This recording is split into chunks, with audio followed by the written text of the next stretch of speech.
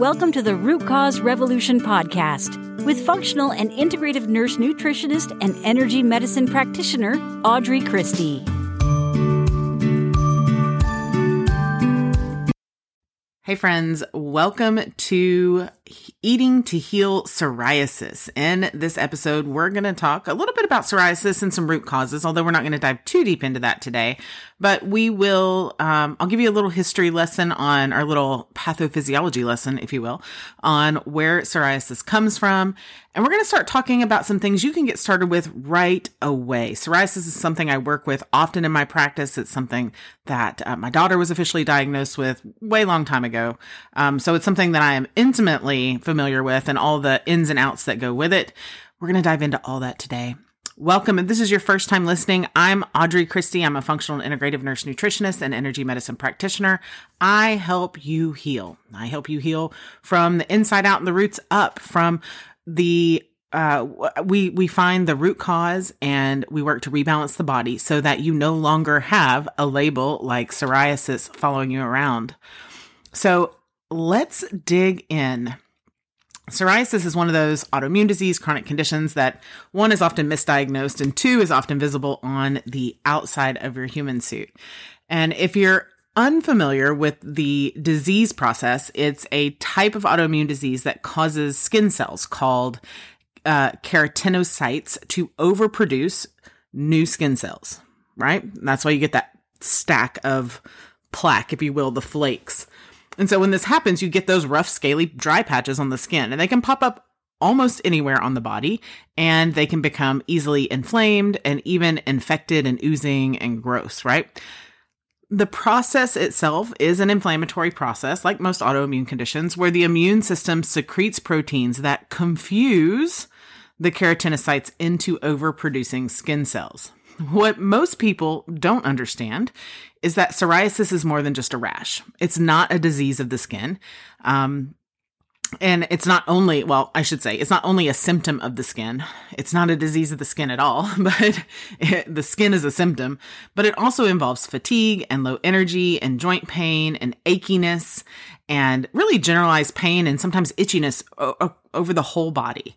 Another thing that many don't recognize is that a lot of times psoriasis either starts as or is misdiagnosed as seborrheic dermatitis, eczema. A lot of times they'll call it urticaria of unknown etiology, which just means they don't know what the heck it is. Urticaria means red rash. Unknown etiology means they don't know why. And often a conventional pediatrician, a lot of times this stuff pops up as kiddos, or a conventional medical doctor will not apply the label of psoriasis after many, many, many visits and many, many, many complaints. It's said the average time to reach a diagnosis is about 5 years. Personally, we experience that to be true with psoriasis. Now, for us, the reason why we sought a diagnosis was because, as you know, there are multiple ways to deal with the problem. There are conventional medical routes where you cover your symptoms, where you put a Band-Aid over it, where you mask the symptoms with medication. Then there are traditional naturopath ways of healing the body, which often take longer. They take more work. They take lifestyle changes. And so we wanted to give our child the choice. Just because she lives with her crunchy as hell mom and dad now, and her mom is a naturopath, does not mean that when she grows up, she won't choose a different path. And so the way our medical system works, having previously been in conventional medicine, it was important to us to get her a diagnosis so that if she ever decided that she wanted to have a different lifestyle, that she didn't want to eat whole fruits and fresh veggies, that she wanted to be able to eat McDonald's. Gosh, I hope for her that she never chooses to want to eat McDonald's. It hurts me to say it almost, but you understand what I'm getting at here. Like, if these are the things that she wants to do in her life, then she can have that option and be able to seek the kind of medical attention that she might otherwise need without having to go through another 5 years of getting a diagnosis, right? Like we wanted her to have that option as she grows older. And so, like I said, personally, we did find that it took about 5 years to reach a diagnosis for her. Now, the interesting part of the whole thing about diagnoses is that they're just labels, right? Psoriasis, the diagnosis of psoriasis is simply a label for skin issues, and even the energy and pain related issues. They are simply symptoms of root causes or problems. So psoriasis, like I said, is not a disease of the skin. The skin is a symptom of the underlying root cause. So having a diagnosis, like I mentioned, is not necessarily important unless you're seeking out conventional medical treatment. Now, I do encourage you to do your research on any conventional medical treatment that's offered to you, because it is treating the symptom rather than healing the body. And oftentimes when it's something like psoriasis or an autoimmune disease, that means they are muting or reducing the immune system in some way. So often you will end up with a lot of other ancillary troubles that pop up either directly or indirectly related to that conventional medical treatment. Whereas when you take the natural healing path, it takes a little bit longer, yes, but the results are permanent and there aren't negative side effects, only benefits. So it's just kind of a way to look at that. So today we're going to talk about some of the things you can do to get started right away to start your own root cause revolution and ultimately be free of psoriasis. I often work with clients in both my membership program, the Root Cause Revolution membership, as well as one-on-one to find long-lasting relief and remission from psoriasis and lots of other autoimmune disorders and acute stuff as well. Now, one part of that is what I like to call clearing the muddy waters. And that's where we're reducing inflammation. We are getting the drainage pathways open. And it starts right in your digestive system, what you might call a healing psoriasis diet, although I don't like the D word at all. So if you do a quick Google search, which is what most people do, you go to the doctor a whole bunch of times, you get frustrated, and you turn to Google. And so you search psoriasis diet or foods to heal psoriasis or any of those things, and you will find an outrageous number of foods to avoid. It's no wonder that people look at this list and they assume that they can eat literally nothing but romaine lettuce. And I have people that come to me and they say, Audrey, I don't even know what I can eat anymore, right? And that's not actually the case. The truth of the matter is there are some big rights, like big things that you can eat all the time, and there are some big things to get rid of or eliminate for quick results.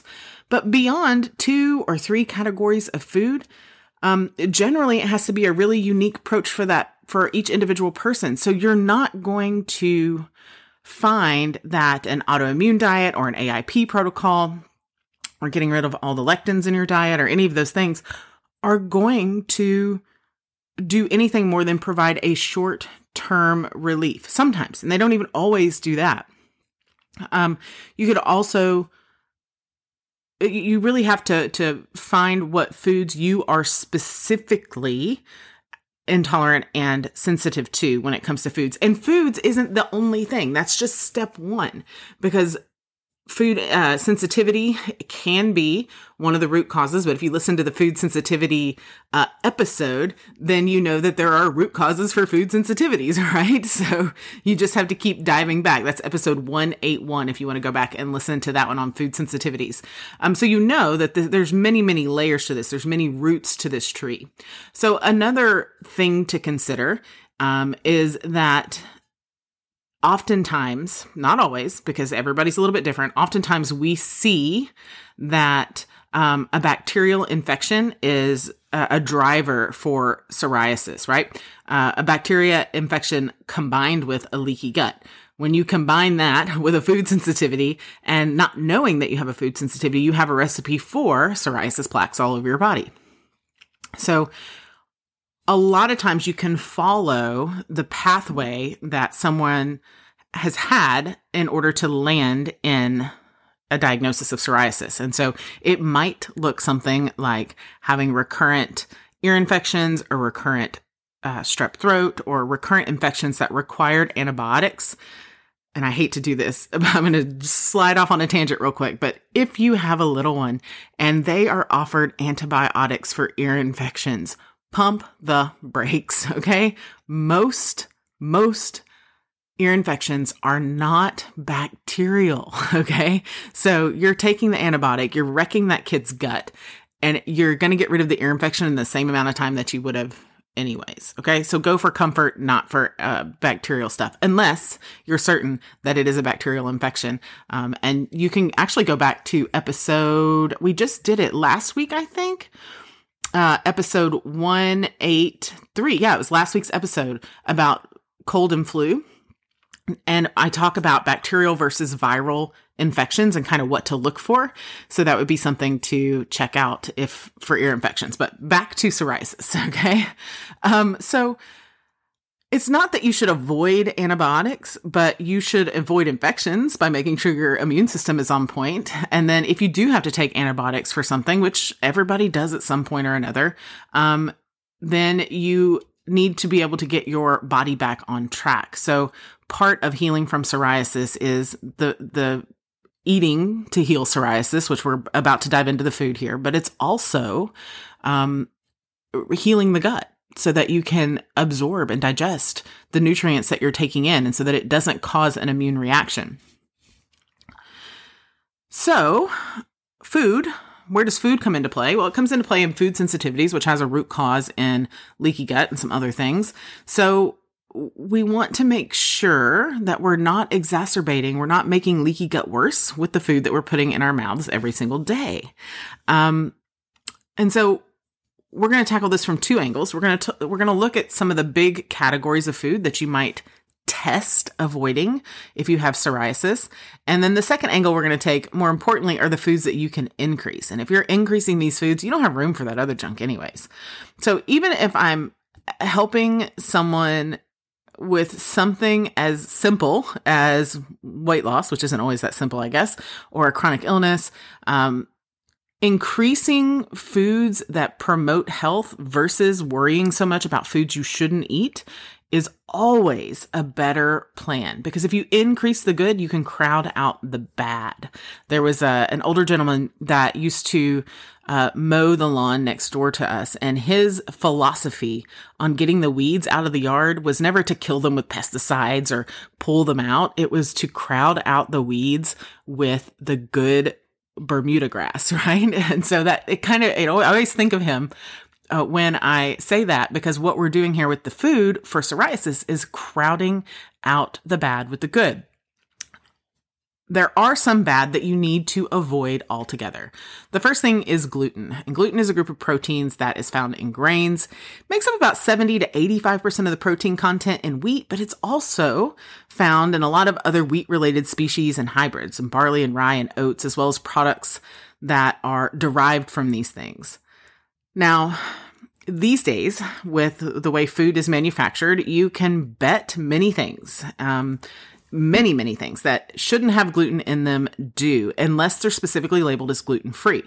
And so this can include weird stuff that should never have gluten in it, like shampoos and conditioners and topical products, but food as well, because gluten is a cheap way to thicken products that are shelf or fridge stable.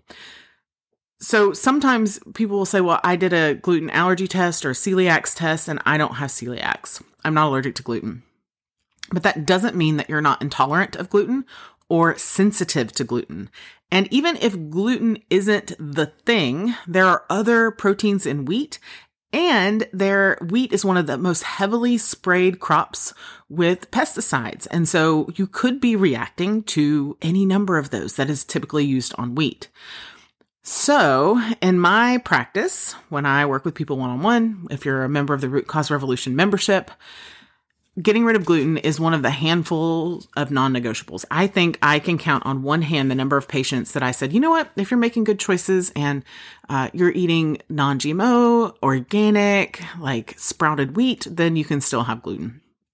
In those rare instances, a handful, maybe, probably not more than 3 over the last decade. It's a non-negotiable because we've seen over and over and over again that gluten has a propensity for tearing the gut wall and allowing leaky gut to occur, and then allowing bacterial yeast, candida overgrowth, whatever it may be, to really take hold. And if we're going to figure out what's going on, what your root causes are for psoriasis, then we have to clear the muddy water. We have to clear that generalized inflammation. We have to get rid of gluten.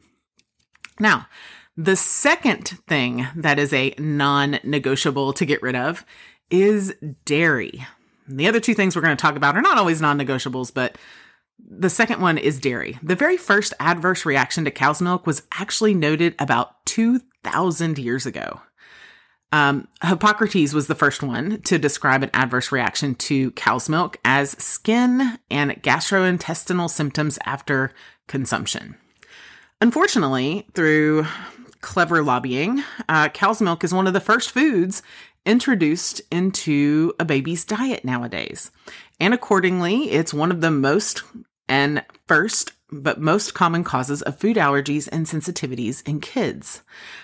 When overlooked, it can spiral into autoimmune conditions. Well, one, it can spiral into type 1 diabetes, but two, it can spiral into other autoimmune conditions throughout adolescence and early adulthood.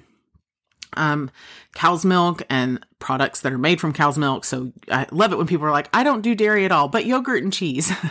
Cheese is just concentrated cow's milk, friend.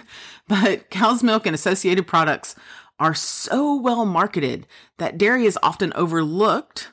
And it is the twin to gluten as far as inflammation. I find that the majority of people don't tolerate dairy well, and they may not even know it, or they may know it and they may be in denial about it.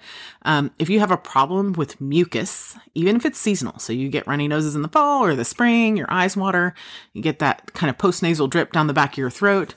If you always have a cold, if all winter long you're kind of snotty, if you have skin issues, psoriasis, eczema, dermatitis, acne, dairy is going to be the culprit for about 85 to 90% of you. And many times people don't even realize it until they fully eliminate it from their diet. So gluten and dairy have to go when we're talking about psoriasis. Now, I could make a case for refined sugar, but really it depends on what your root cause is. Refined sugar is never a good idea. If you could just get rid of the prepackaged foods, and you can have maple syrup and honey and that kind of stuff. But because a lot of times people hear refined sugar, you really need to put the brakes on, and they think, well, I can't have dessert. This is terrible. What will I eat? But we're refined sugar free, and we have cake and ice cream and cookies. We just use better tasting and less inflammatory ingredients to make them. We're also dairy free and egg free in our baking. We do occasionally have eggs that are laid here on our farm, but that's neither here nor there. The point is you can still have dessert. But it's become popular often on over the years to count sugars and avoid different amounts of different foods. I'm not asking you to count carbs. In fact, I want you to eat all the carbs. I want you to eat fruits and veggies because these are complex carbs. What I want you to avoid is the white sparkly powder. And then of course the types used for packaged foods, right? Because they digest quickly. They cause blood glucose spikes and crashes. Simple sugars lead to inflammation, period. Inflammation leads to psoriasis, especially if you already have it. It's common if you haven't gone gluten-free and dairy-free to have questions about it. I do have a guide available. Just reach out to me either via DM on Instagram or Facebook, or you can email me and I'd be happy to send it to you, no charge. And then I also have a very specific plan for kids because you can't just take it away from kids. You can use the same plan for adults too. It's actually a much easier transition. So just know that it can help make the commitment easier, and know that you can't, if you have a family of 4, one person can't be dairy free and gluten free. Like the whole family needs to do it and support each other as a unit there. And then let's talk about foods to add for your eating to heal psoriasis. My favorite thing to do is to tell you what you can have instead of what you can't have. And sometimes I forget to do this part because we have been gluten-free and dairy-free for so long that I don't think about, like, for somebody who, it's hard for me to remember all those years ago. It's hard for me to remember back when we ate gluten and dairy, or when we were coming off of gluten and dairy, that it was challenging to navigate. It took me a couple Thanksgivings to figure out how to cook pumpkin pie without it being disgusting, right? But I want to make sure that you have that information that I didn't have. So let's talk about some things that you can eat.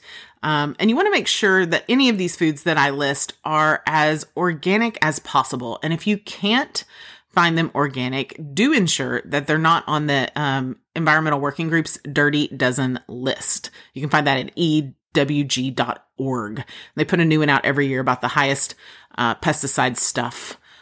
So let's look. Good things to chow down on. Papayas, all the papayas in the world, wild blueberries, raspberries, strawberries, celery. And that brings up a good point. Everyone always asks me, Audrey, should I be having celery juice every morning? Absolutely not. I mean, you could, but it'd be better just to eat a bunch of celery. I'm not against drinking it per se. Make sure it's organic. It's not going to be your only strategy to healing your psoriasis, though. Unfortunately, I wish it was, but it's not. Cruciferous veggies, so things like broccoli and cauliflower, cucumbers, leafy greens, sprouts, and microgreens are oh so healing, and they're often pretty neutral flavored, so it's great to sneak into things. Sweet potatoes, cilantro, garlic, ginger, and turmeric, and all the mushrooms. With mushrooms, you do want to make sure they're organic and that they are grown on a good substrate. For years, I thought I was allergic to mushrooms, like for most of my life. And come to find out, I'm just allergic to garbage mushrooms. So a lot of times mushrooms are grown on plywood or they're grown on a gluten base. And so I would eat a mushroom and I would have a reaction. And now as an adult, and this happened all the way into my 20s, I think. Now as an adult, I eat mushrooms. I eat lots of mushrooms. I drink mushroom coffee every morning with reishi spores in it. I put mushroom powder in my smoothie sometimes, and all I had to do was make sure that they were good mushrooms, just like anything else, right? Just like anything else. Now, these aren't the only foods to eat, but adding these foods into your diet as much as possible, making this the majority of your plate, will give your body what it needs to heal from psoriasis. So to wrap this up, if you or someone you love is suffering from psoriasis, there is hope to start your own revolution to not have psoriasis anymore. There is hope for relief and long-term or permanent remission. So as always, if you need more help, you can reach out to me. I'm always available for a mini case review for chronic issues or an acute care consultation for things that have only been around for a month or less. And good Lord, if you are just started having issues with eczema or psoriasis or any skin issue and it's been a month or less, this is the time. Any issue. Don't let it wait. Seek help now. And so you can schedule either one of those. They'll be on the show notes page at audreychristie.com/184. If you take nothing else from this, I want you to know something, because it's common for doctors to tell people with psoriasis that you have to live with it and manage the symptoms forever. That is utter and complete BS. Total BS. Total BS. Time for you to find another doctor type of BS, okay? You can heal from this, and don't let anyone else tell you otherwise. You don't have to struggle with this for the rest of your life, okay? That's all. I'm going to get off my soapbox now. As always, I'm so thankful for you listening. If you enjoyed this episode, take a screenshot, share it on social media, and tag me in it so I can know that this stuff is resonating with you. Ratings and reviews, always appreciated. And friend, know this, I am always rooting for you. See you next week. Thank you for listening to the Root Cause Revolution podcast. Be sure and subscribe on your favorite podcast provider. Ratings and reviews are always appreciated.